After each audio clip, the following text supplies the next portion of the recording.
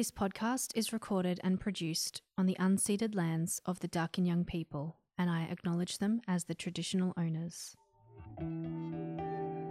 You are listening to a special series of Mother Other, the Postpartum Project, with me, Amy Pearson. I am feeling so, what's the word? Excited, happy, thrilled. I'm just feeling really hungry for life. Hoping that I don't cry in front of my toddler today. I was so happy. I was on such a high. And that's those hormones, I guess. Honestly, I just want to sleep. That's all I want to do. Follow my journey as I process my own postpartum experiences and chat with loved ones and professionals along the way.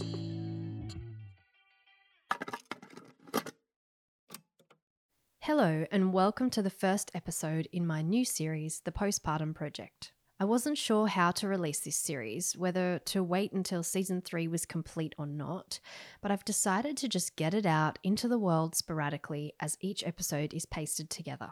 And there is no better way to begin than with this deeply nourishing and vulnerable convo with my very dear friend Emily the doula. Emily and I have been in one another's realities for about 10 years now, but we've only been close friends for a handful of those. She has been a shining light in my life since my journey into motherhood began, and I don't know how I would have pulled through some of those days without her. As we are such close friends, we talk on the phone regularly, so this conversation gets deep and vulnerable real quick, which I think makes for an incredibly rare gem of an episode.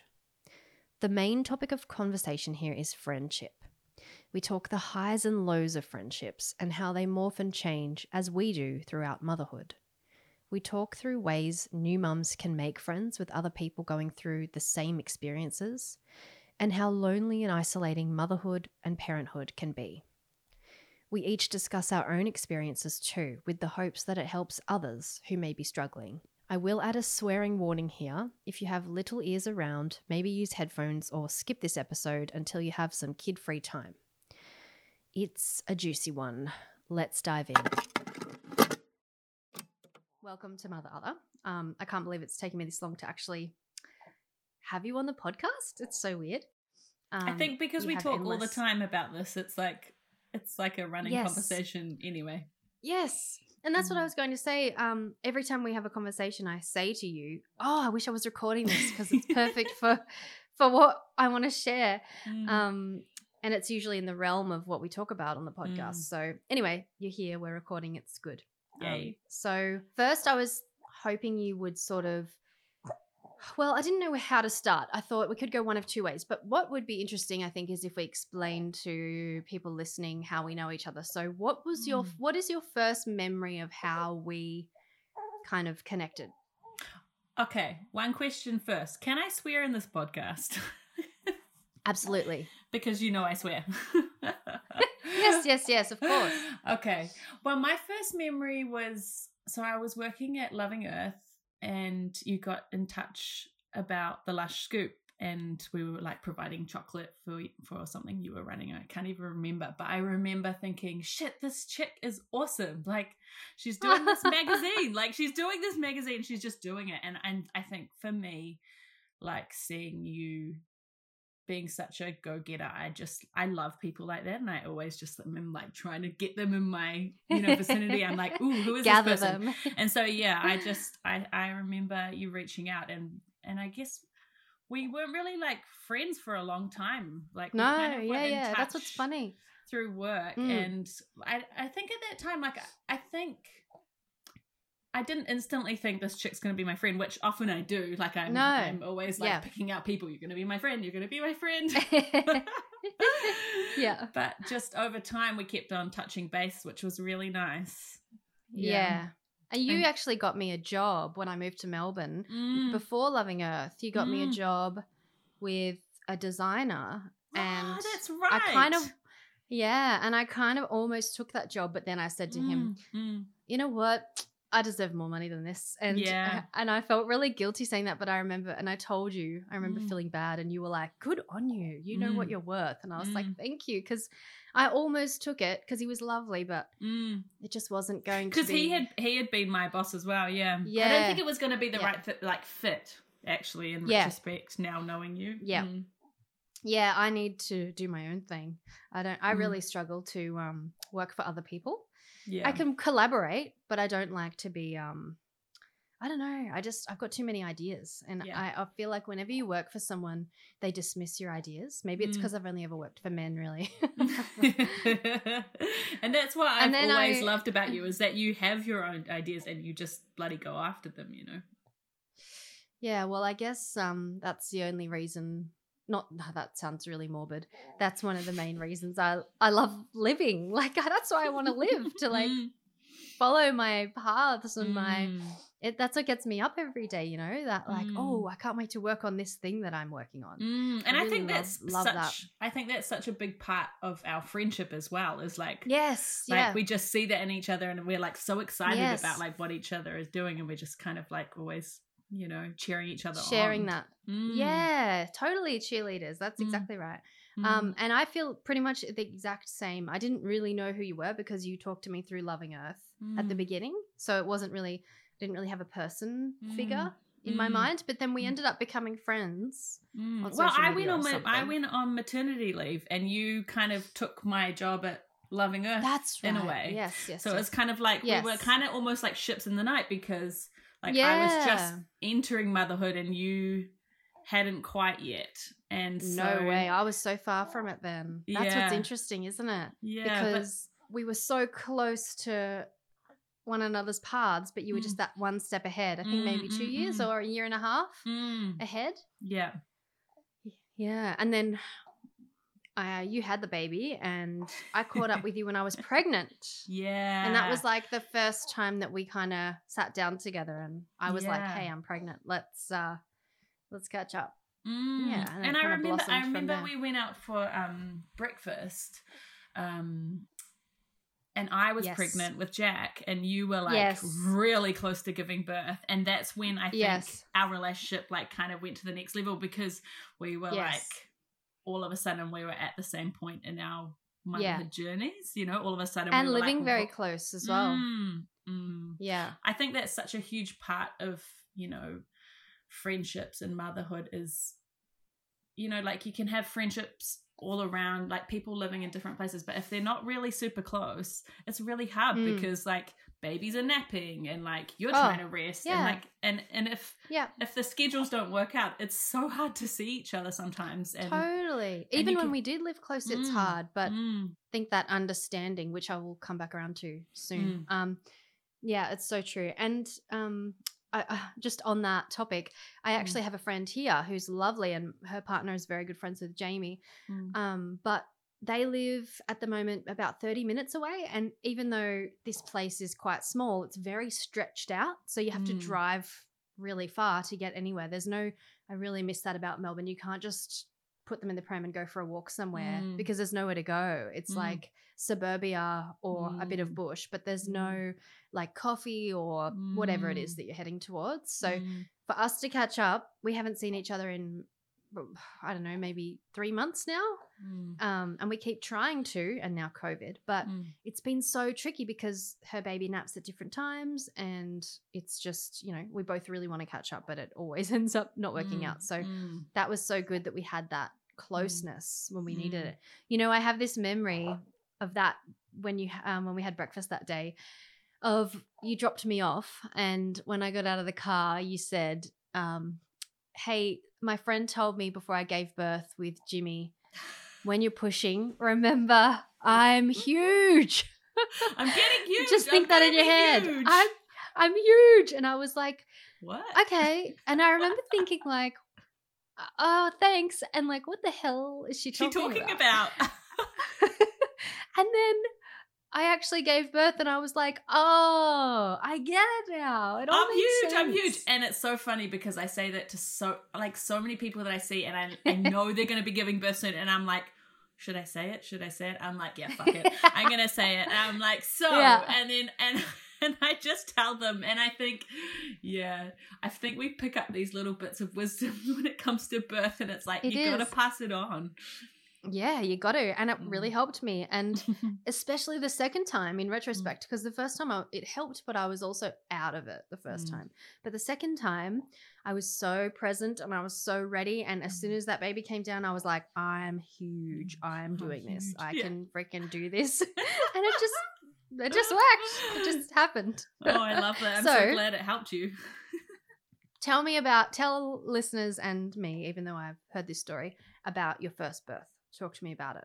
You don't need to go into great detail. Just give me a few little explanations of how that worked out for you. Well, I think I was really prepared and really excited. I had always heard amazing birth stories from like my mum. My mum gave birth to me and my twin sister vaginally, and she was always so like blasé about it. Like, yeah, it was fine. It was great, you know. And like from my sister-in-law, and you know, like I'd heard good stories. I was super prepared, and it was pretty long labor, but I think I had prepared myself for like, you know, like a 40-hour labor. So I was like, this is fine. Yeah. This is fine. And yeah, I had an amazing water birth. I really loved pushing. It was just like the greatest feeling to finally be able to push after, you know, surrendering for so many hours. And I was laughing when I pushed my first baby out, you know, like I was just so happy and excited. And you know what? Yeah. I feel like that water has so much to say for good births, because my first birth was not like that. But my second birth, I know second births are easier too, but it really was just like, okay. Well, that was it. Like, yeah, I think for me, heat has always helped me with any kind of pain. You know, I always have a hot water bottle on me. And I just knew that being in water would be amazing. And I had always had this idea that I wanted to have water births ever since my cousin had her first baby, probably, I would say maybe like 20 years ago. We went to see her in a and she had showed me the birth pool where she had birthed, and I was like, wow, like I thought that was so cool. And I think I had it in my mind ever since then that I wanted this water birth. And I wasn't supposed to at the hospital I birthed in, but I had awesome midwives who were like, we're doing it. Yeah. That's really cool. Yeah, so I had a beautiful birth. The only unfortunate thing was that I had gestational diabetes, which I hadn't even tested for. I just did the fasting test. So even through that, they diagnosed me, which is, unfortunate. So they had to like do the heel prick tests and stuff like that, which was just kind of horrific, really. Like it really was a horrible kind of experience for me and my husband, Tom. So yeah, that's the only part really of that first, you know, like 24 hours that was really horrible for us. But other than that, it was amazing. I just felt so good. Like I got the birth that I really wanted, and yeah, I loved it. I was just obsessed. I was obsessed already. Where did you get a lot of your information about preparing? Because you said you were really prepared. How did you know how to prepare? And I think really, like I did a calm birth course and things like that, but I think really like it had just been in the years prior. I think I had studied nutrition, and I was kind of on this path of like learning about myself and looking after myself.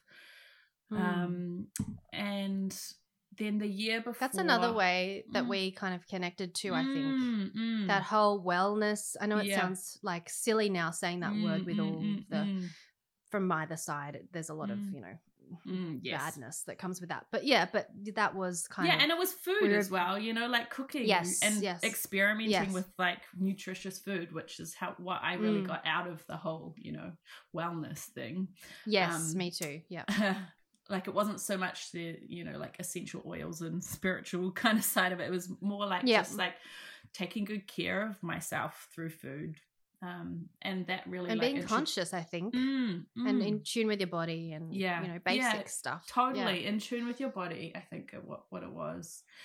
And then the year before I got pregnant, I had been taking on like heaps of work, and like just I was just in a really go, go, go kind of time of my life. And I spent a whole year, I said at the start of the year, I'm just going to spend a whole year saying no to things, basically, which was like, you know, the opposite of what I had done the year before. And I really slowed down. I just started, I only said yes to things that felt really good in my body. And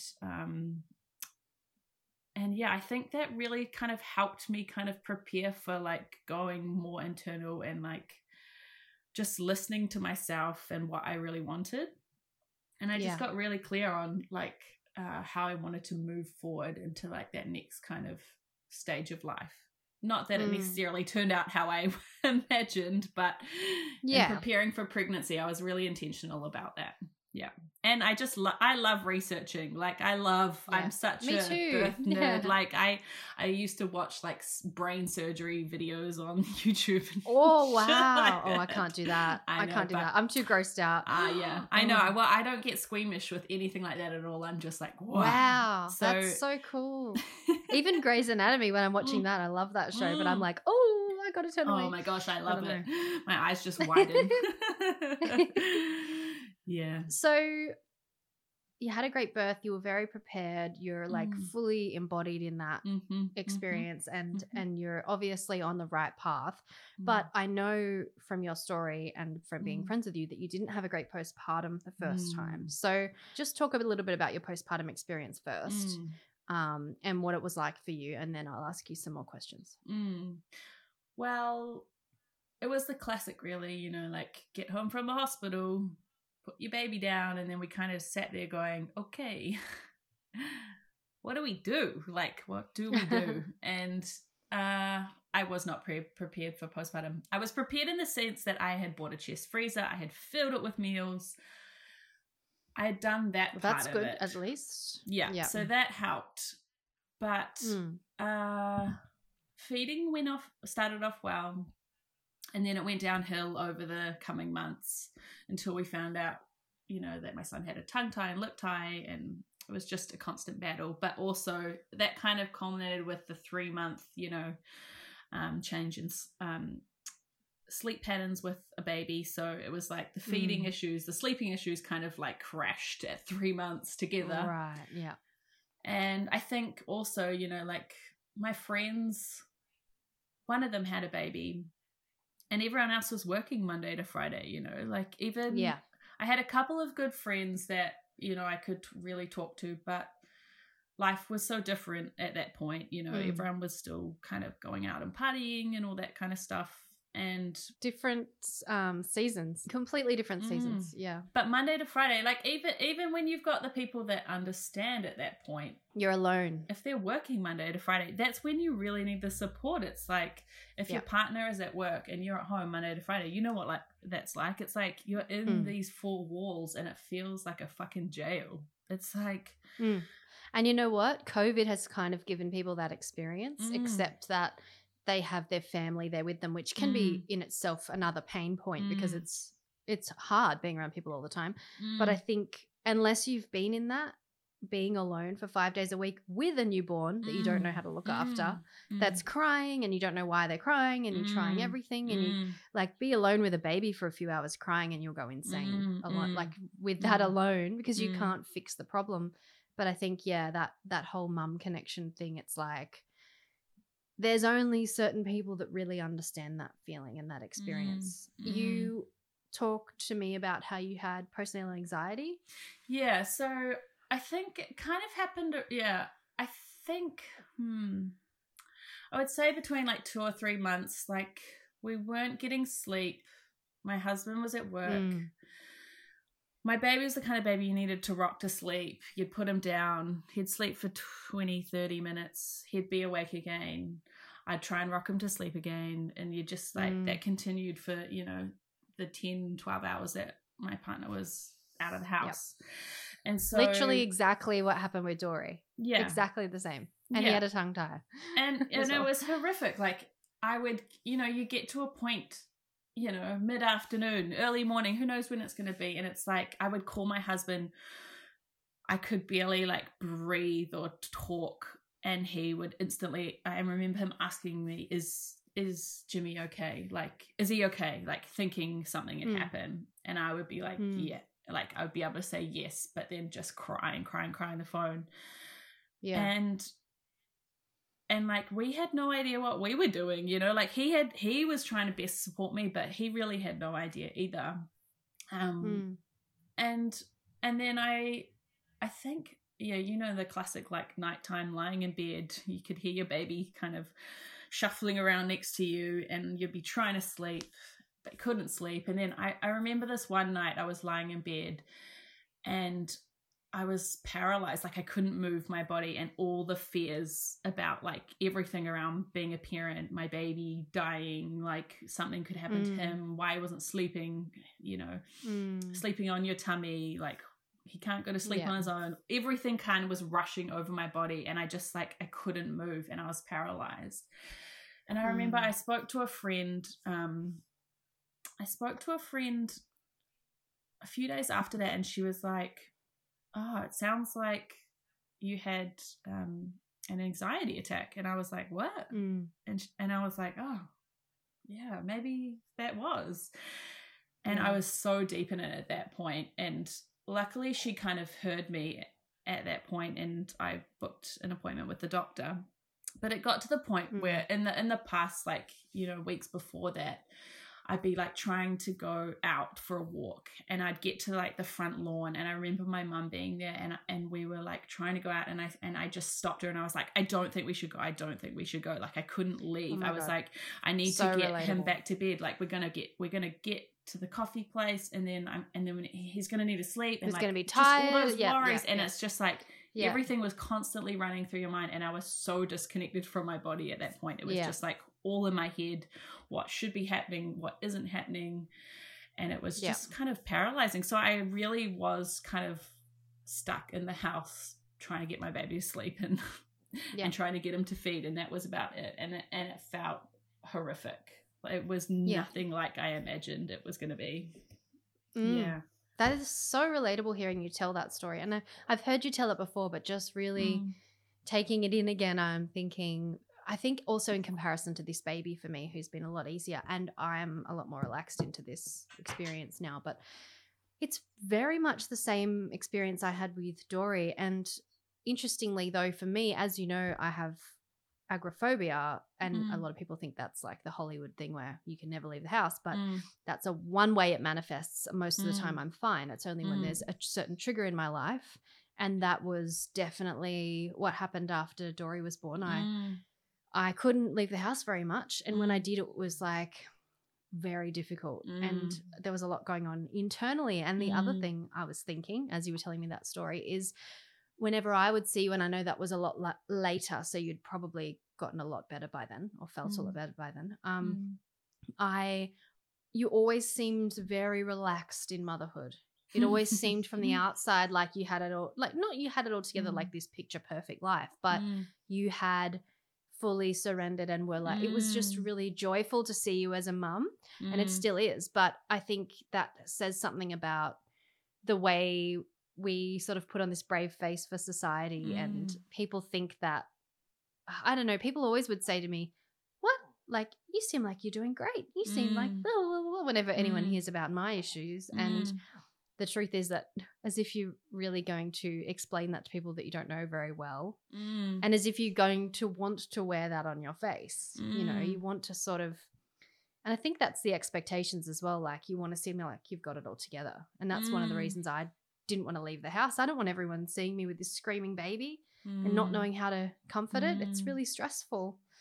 So in talking about all of that stuff, I really wanted to delve into friendships with you, because I know that as we have formed this strong connection, we've had so many experiences that are similar. We just talked about how that came to be.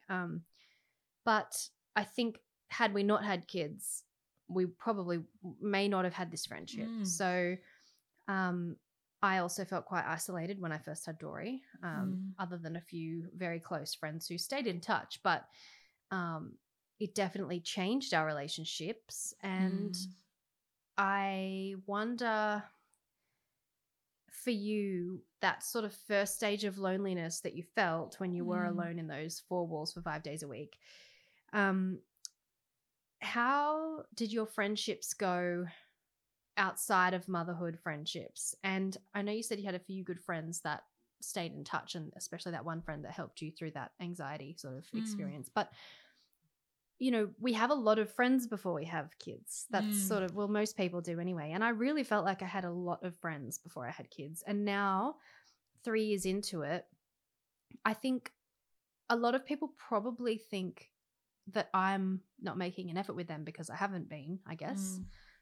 But it's because it's so difficult to find the time. And also I think there's an element for me of they won't want to hear about what I have to say, because all I do is like, you know, that comes back to the whole podcast reasoning. It's like, I'm just a mum.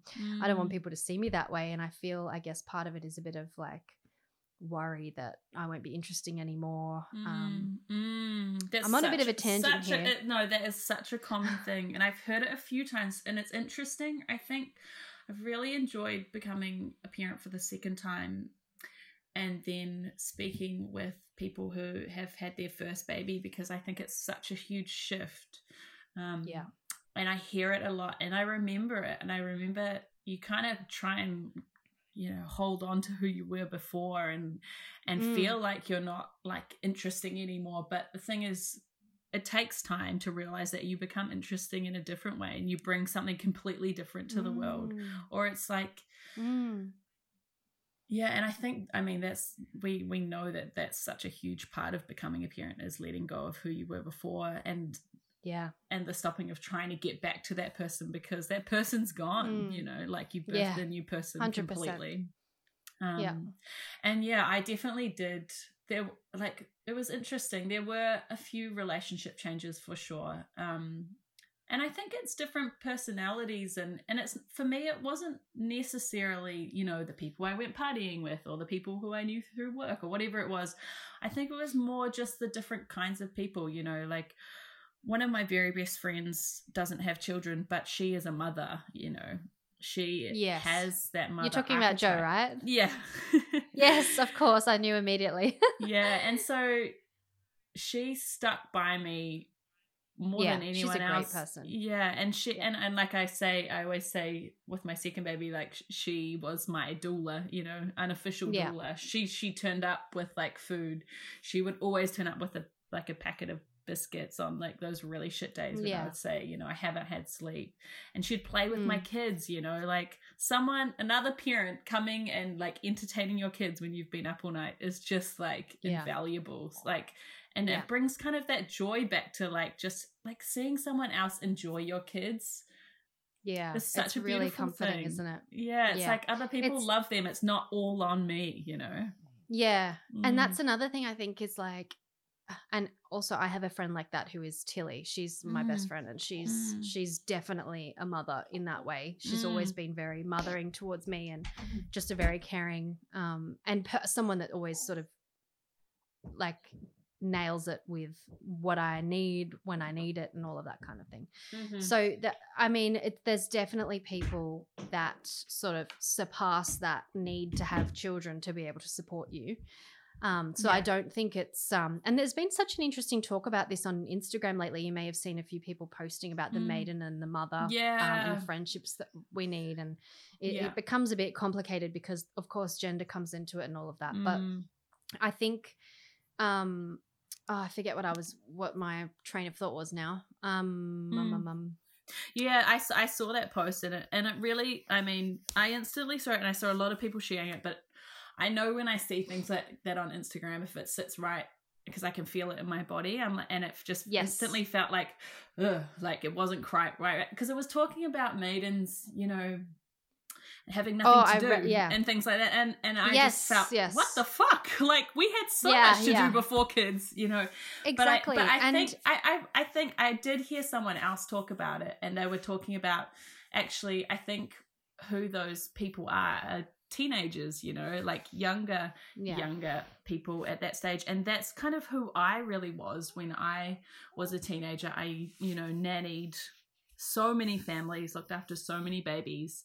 And I feel like at that stage I was that maiden, and I cared for so many families back then. You know, it was my first, I worked in a bakery, but after that, you know, it was my first job, and it was for years.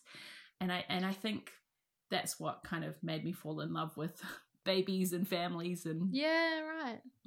I think also, like, everybody's just so different. Some people just aren't interested in kids. Some people, and I think what you were saying, that's right, what you were saying about friends. And I think that's another fear of mine, is that I feel like there's all these different versions of me now. Like, my children are part of me, and they are separate from me, but they are me. And so I, especially at this stage in life when they're so little, and so I guess I worry about people not wanting to be around these new versions of me. And I feel, I don't know, like I think they are wonderful and incredible beings, obviously, but I feel like I don't want to put that onto other people. So I don't know, I overthink everything in life, but I think it makes it so difficult to, I don't know, connect with people from the past. And I really miss so many people from the past. There's so many friends that I think of and I go, oh man, I loved hanging out with that person. I really miss that person. But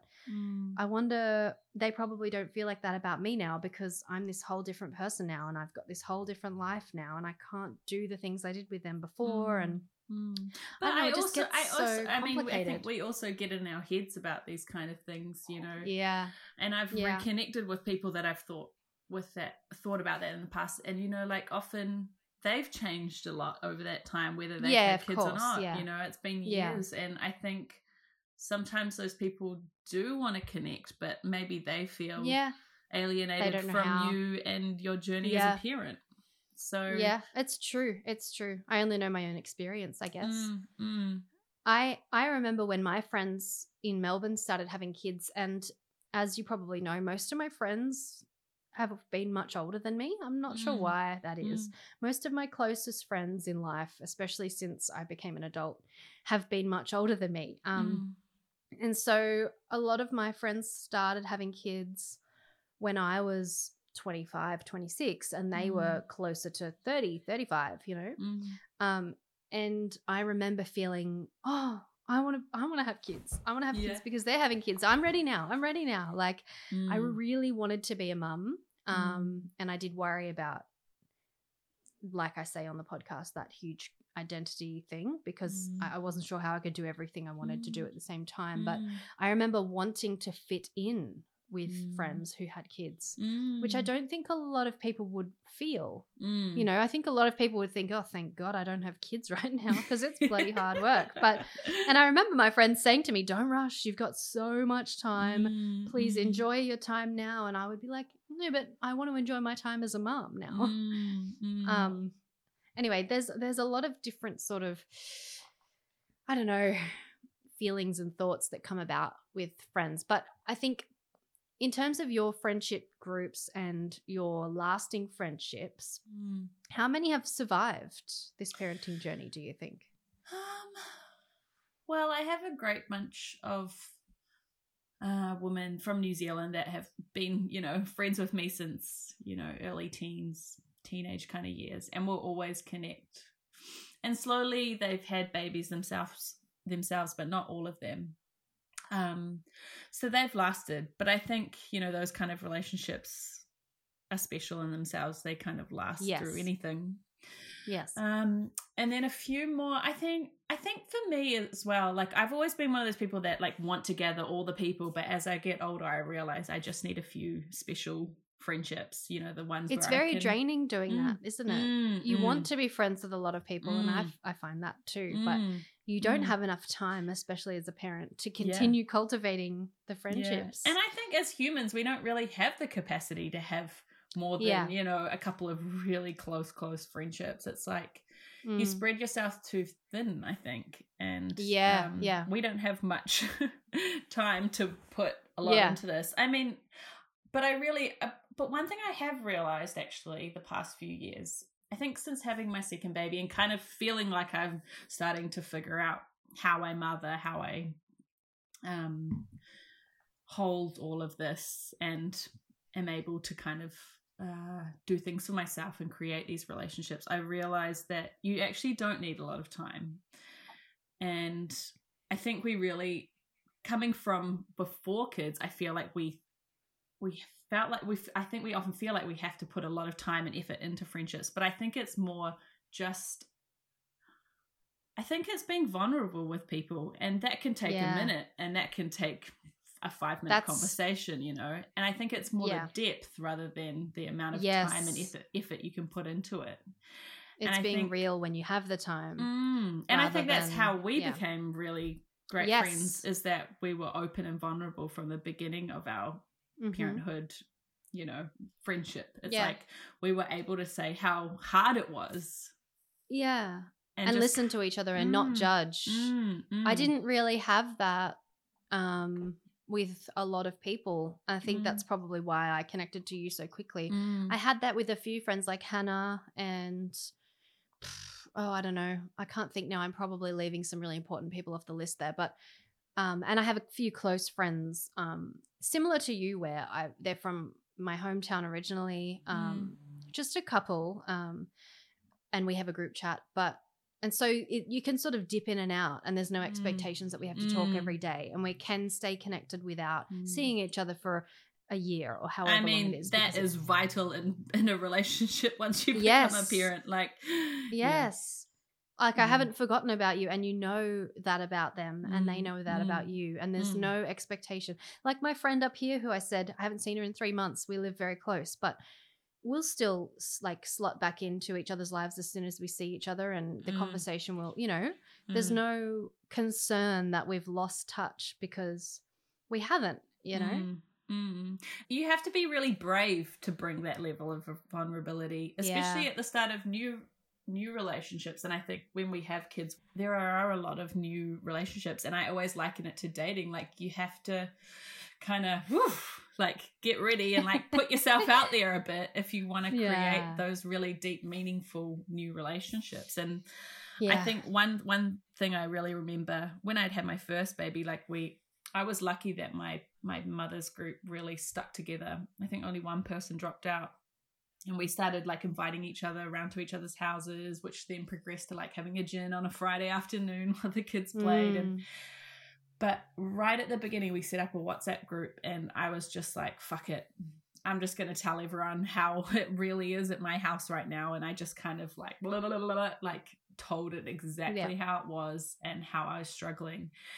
And that I think just opened the door up for everyone else to be really vulnerable. And 5 years later, we still speak every couple of days on our WhatsApp group. That's never stopped. That's so good.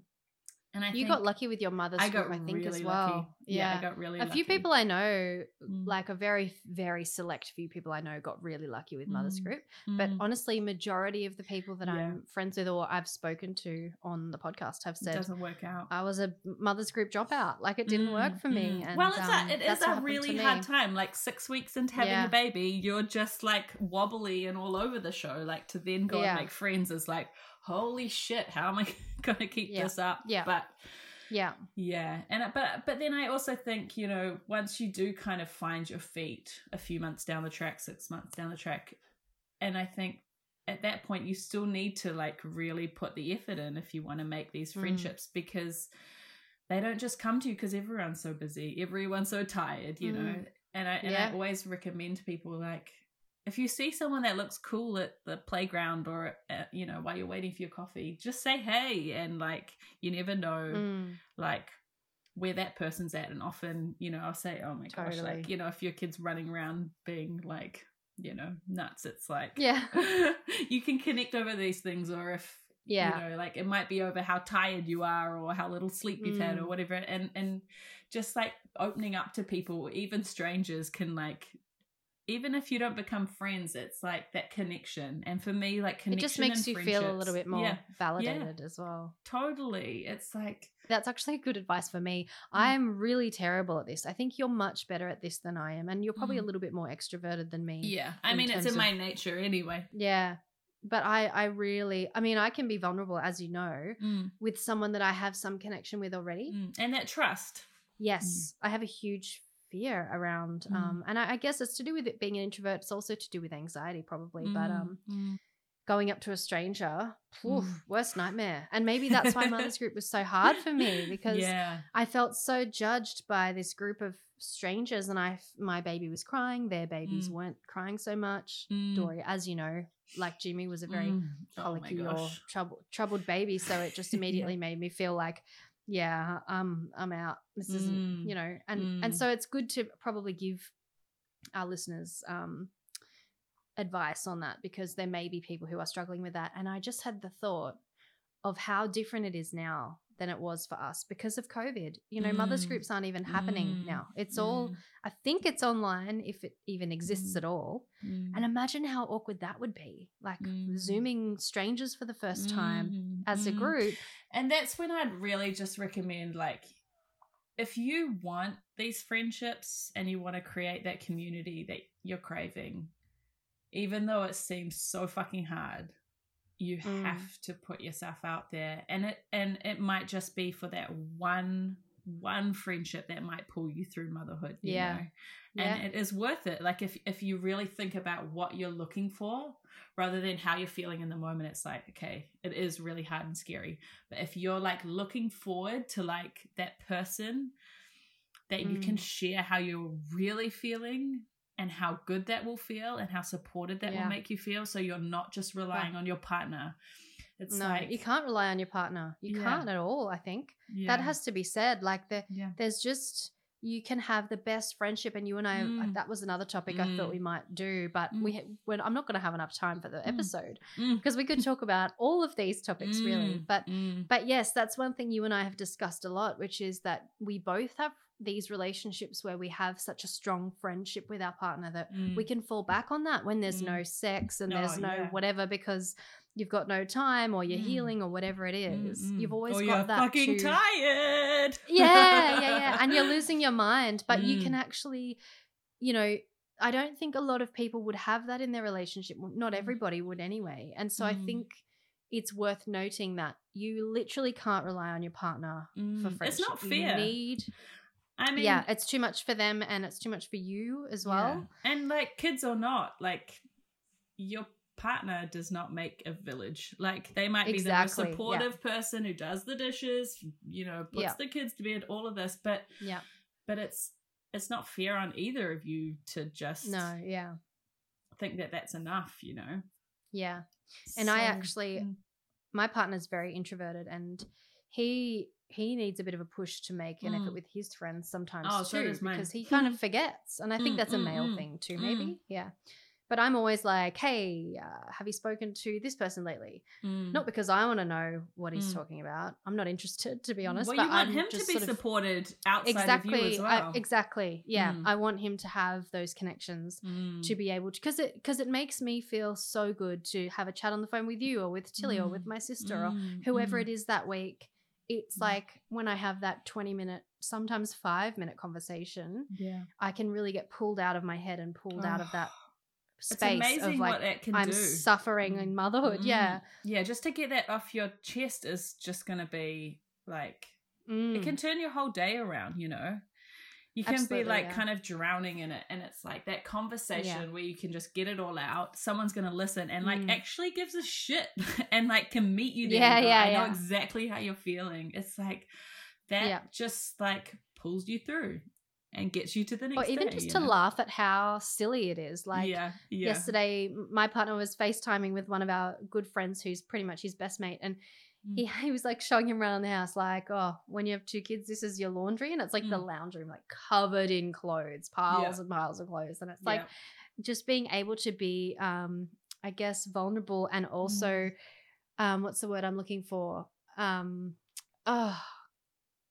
Humility. Have humility. Like, you know, like laugh at yourself and be open enough to say, I don't care if you see my house looking like shit. Like, it's, it's kind of funny. That has been one of the things for me lately. Well, you know, in between COVID lockdown times, when I've been to people's houses and they haven't cleaned the place up before I get there, that makes me feel so good. Like that level of vulnerability just in your house is like, it shows people that, hey, like, I trust you.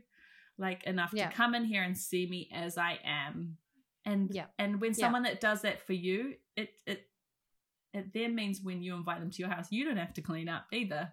It's Yes, yes. it's I like, think we this both is had who that. I am. Yeah, exactly. And Yeah. I love that. Like, that makes me feel, close to someone. Yeah. And I think I have that real issue of perfectionist personality type where I have to like apologize. Oh, sorry about this, and no, sorry, this is a mess, and blah blah blah. And I find that I even do that with my sister and my parents. It's ridiculous, and they'll be like, "It's fine, Shut it's not even up." that bad." And I'm really trying to let go of that, but I'll never forget. And I should mention these people because they were a very big support for me. But I did have that mothers group that I actually. This is probably good advice for people listening. I cultivated my own mother's group on Facebook. I remember seeing this happening and thinking, shit, yeah, yes, she's doing it. Yeah. We were both, Emily and I were both in a group on Facebook for the area that we lived in with heaps of mums in it. And I just said, look, I'm due this month, wondering if there's anyone else due this month, because I wanted to sort of find someone to be able to connect with. And we ended up getting a group together of about 8 women. And man, we still chat now occasionally on WhatsApp. They still catch up sometimes down there, and I'm very jealous that I'm not there. But I'll never forget one of my friends from that group, Genevieve. I think I was walking by and I dropped in, and I never usually do that to people, but because I hate it done to me. But I was like, are you busy? It's fine if you're busy.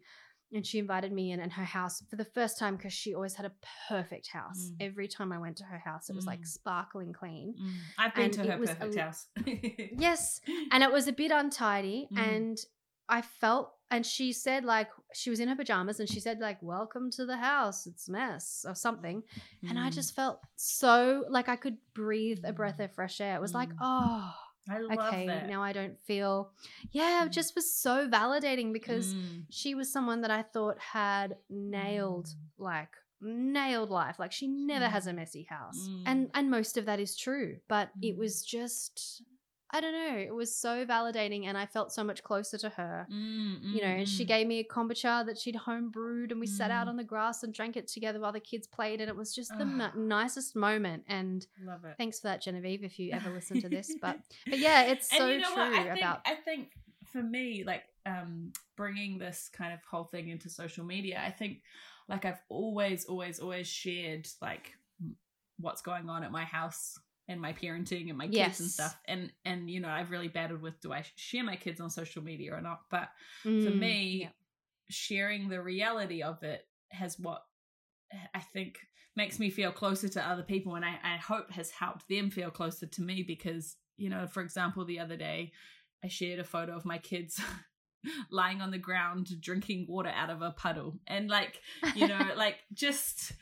how messy the house is, or like my kids covered in crap and like stuff all over the floor, and it's like, I mean, you have 2 toddlers.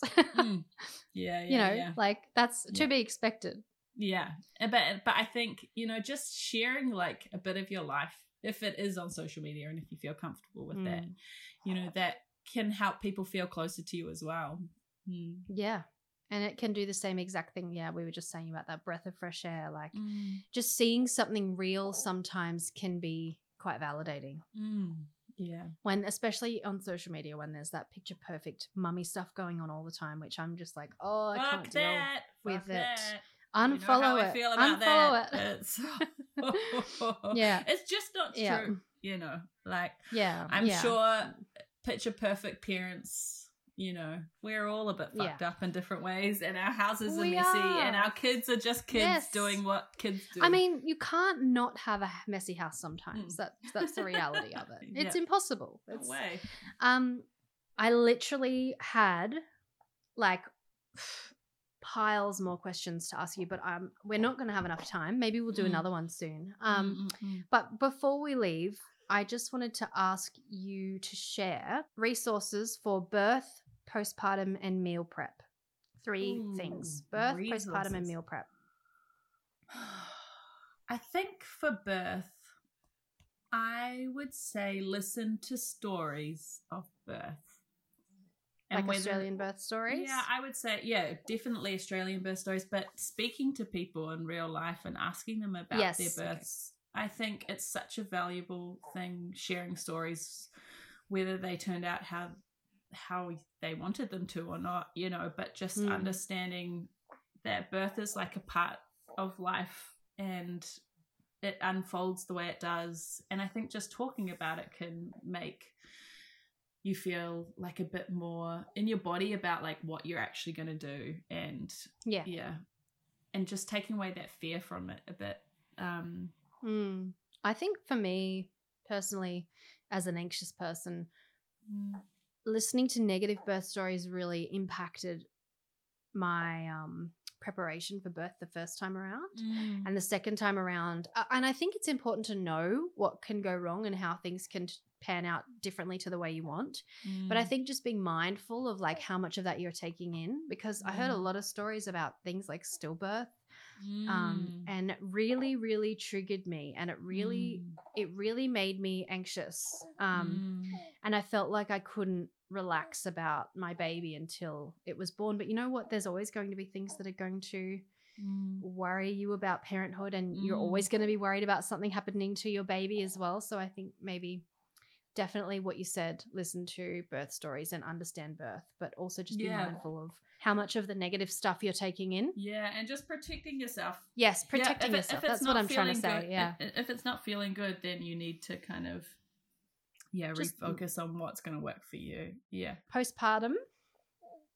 I think postpartum, it's not really a resource, but I think really to prepare you, I think the best thing is to start asking for help, and in doing so, building your village, you know, deepening those connections. And I say to people that I work with, and anyone I know having a baby really, is like, during pregnancy, people want to help you and they're always offering help. So start accepting the help then, whether you need it or not. You know, if someone's coming around, ask them to pick up some milk, even though you might not need it desperately, or you are going to go to the supermarket later. It's like, just ask them, because then you're stretching that muscle of how to ask for help. And then people, that relationship changes in the sense that they're helping, they know to ask if you need help. And so by the time you actually get to postpartum, you've built that into your relationship already.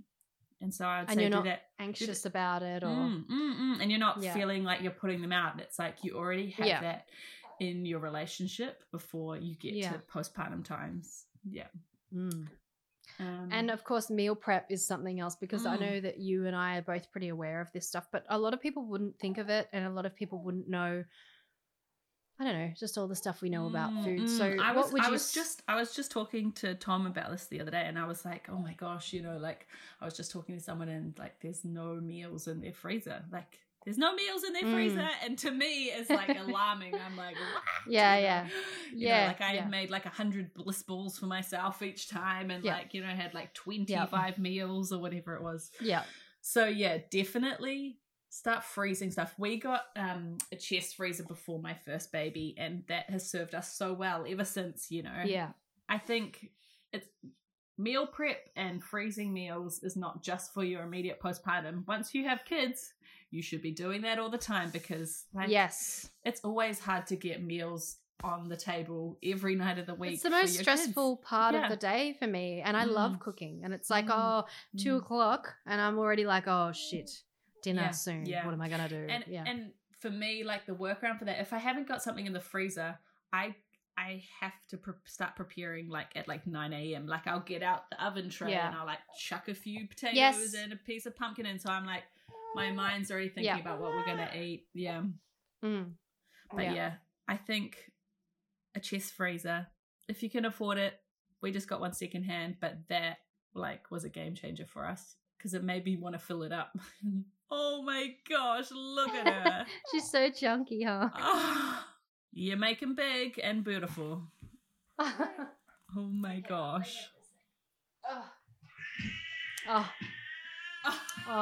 There's just no way. Hang on. So I'm obviously going to have to go. My 40 minutes of putting her in the carrier has I think that ended. We did pretty well, I think we did too. I wonder if I can get her to stop crying for 1 second.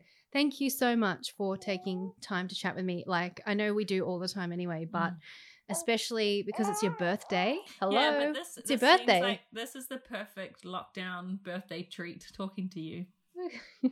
Yeah, it's been Seriously. fun. It's been really fun. I can't Mm. wait to share this with people because I think it's going to be really like comforting and validating for a lot of people, but also helpful for people about to go through. And just get them thinking about it, so they're just really like putting themselves in like postpartum, like, oh, this is what it might be like.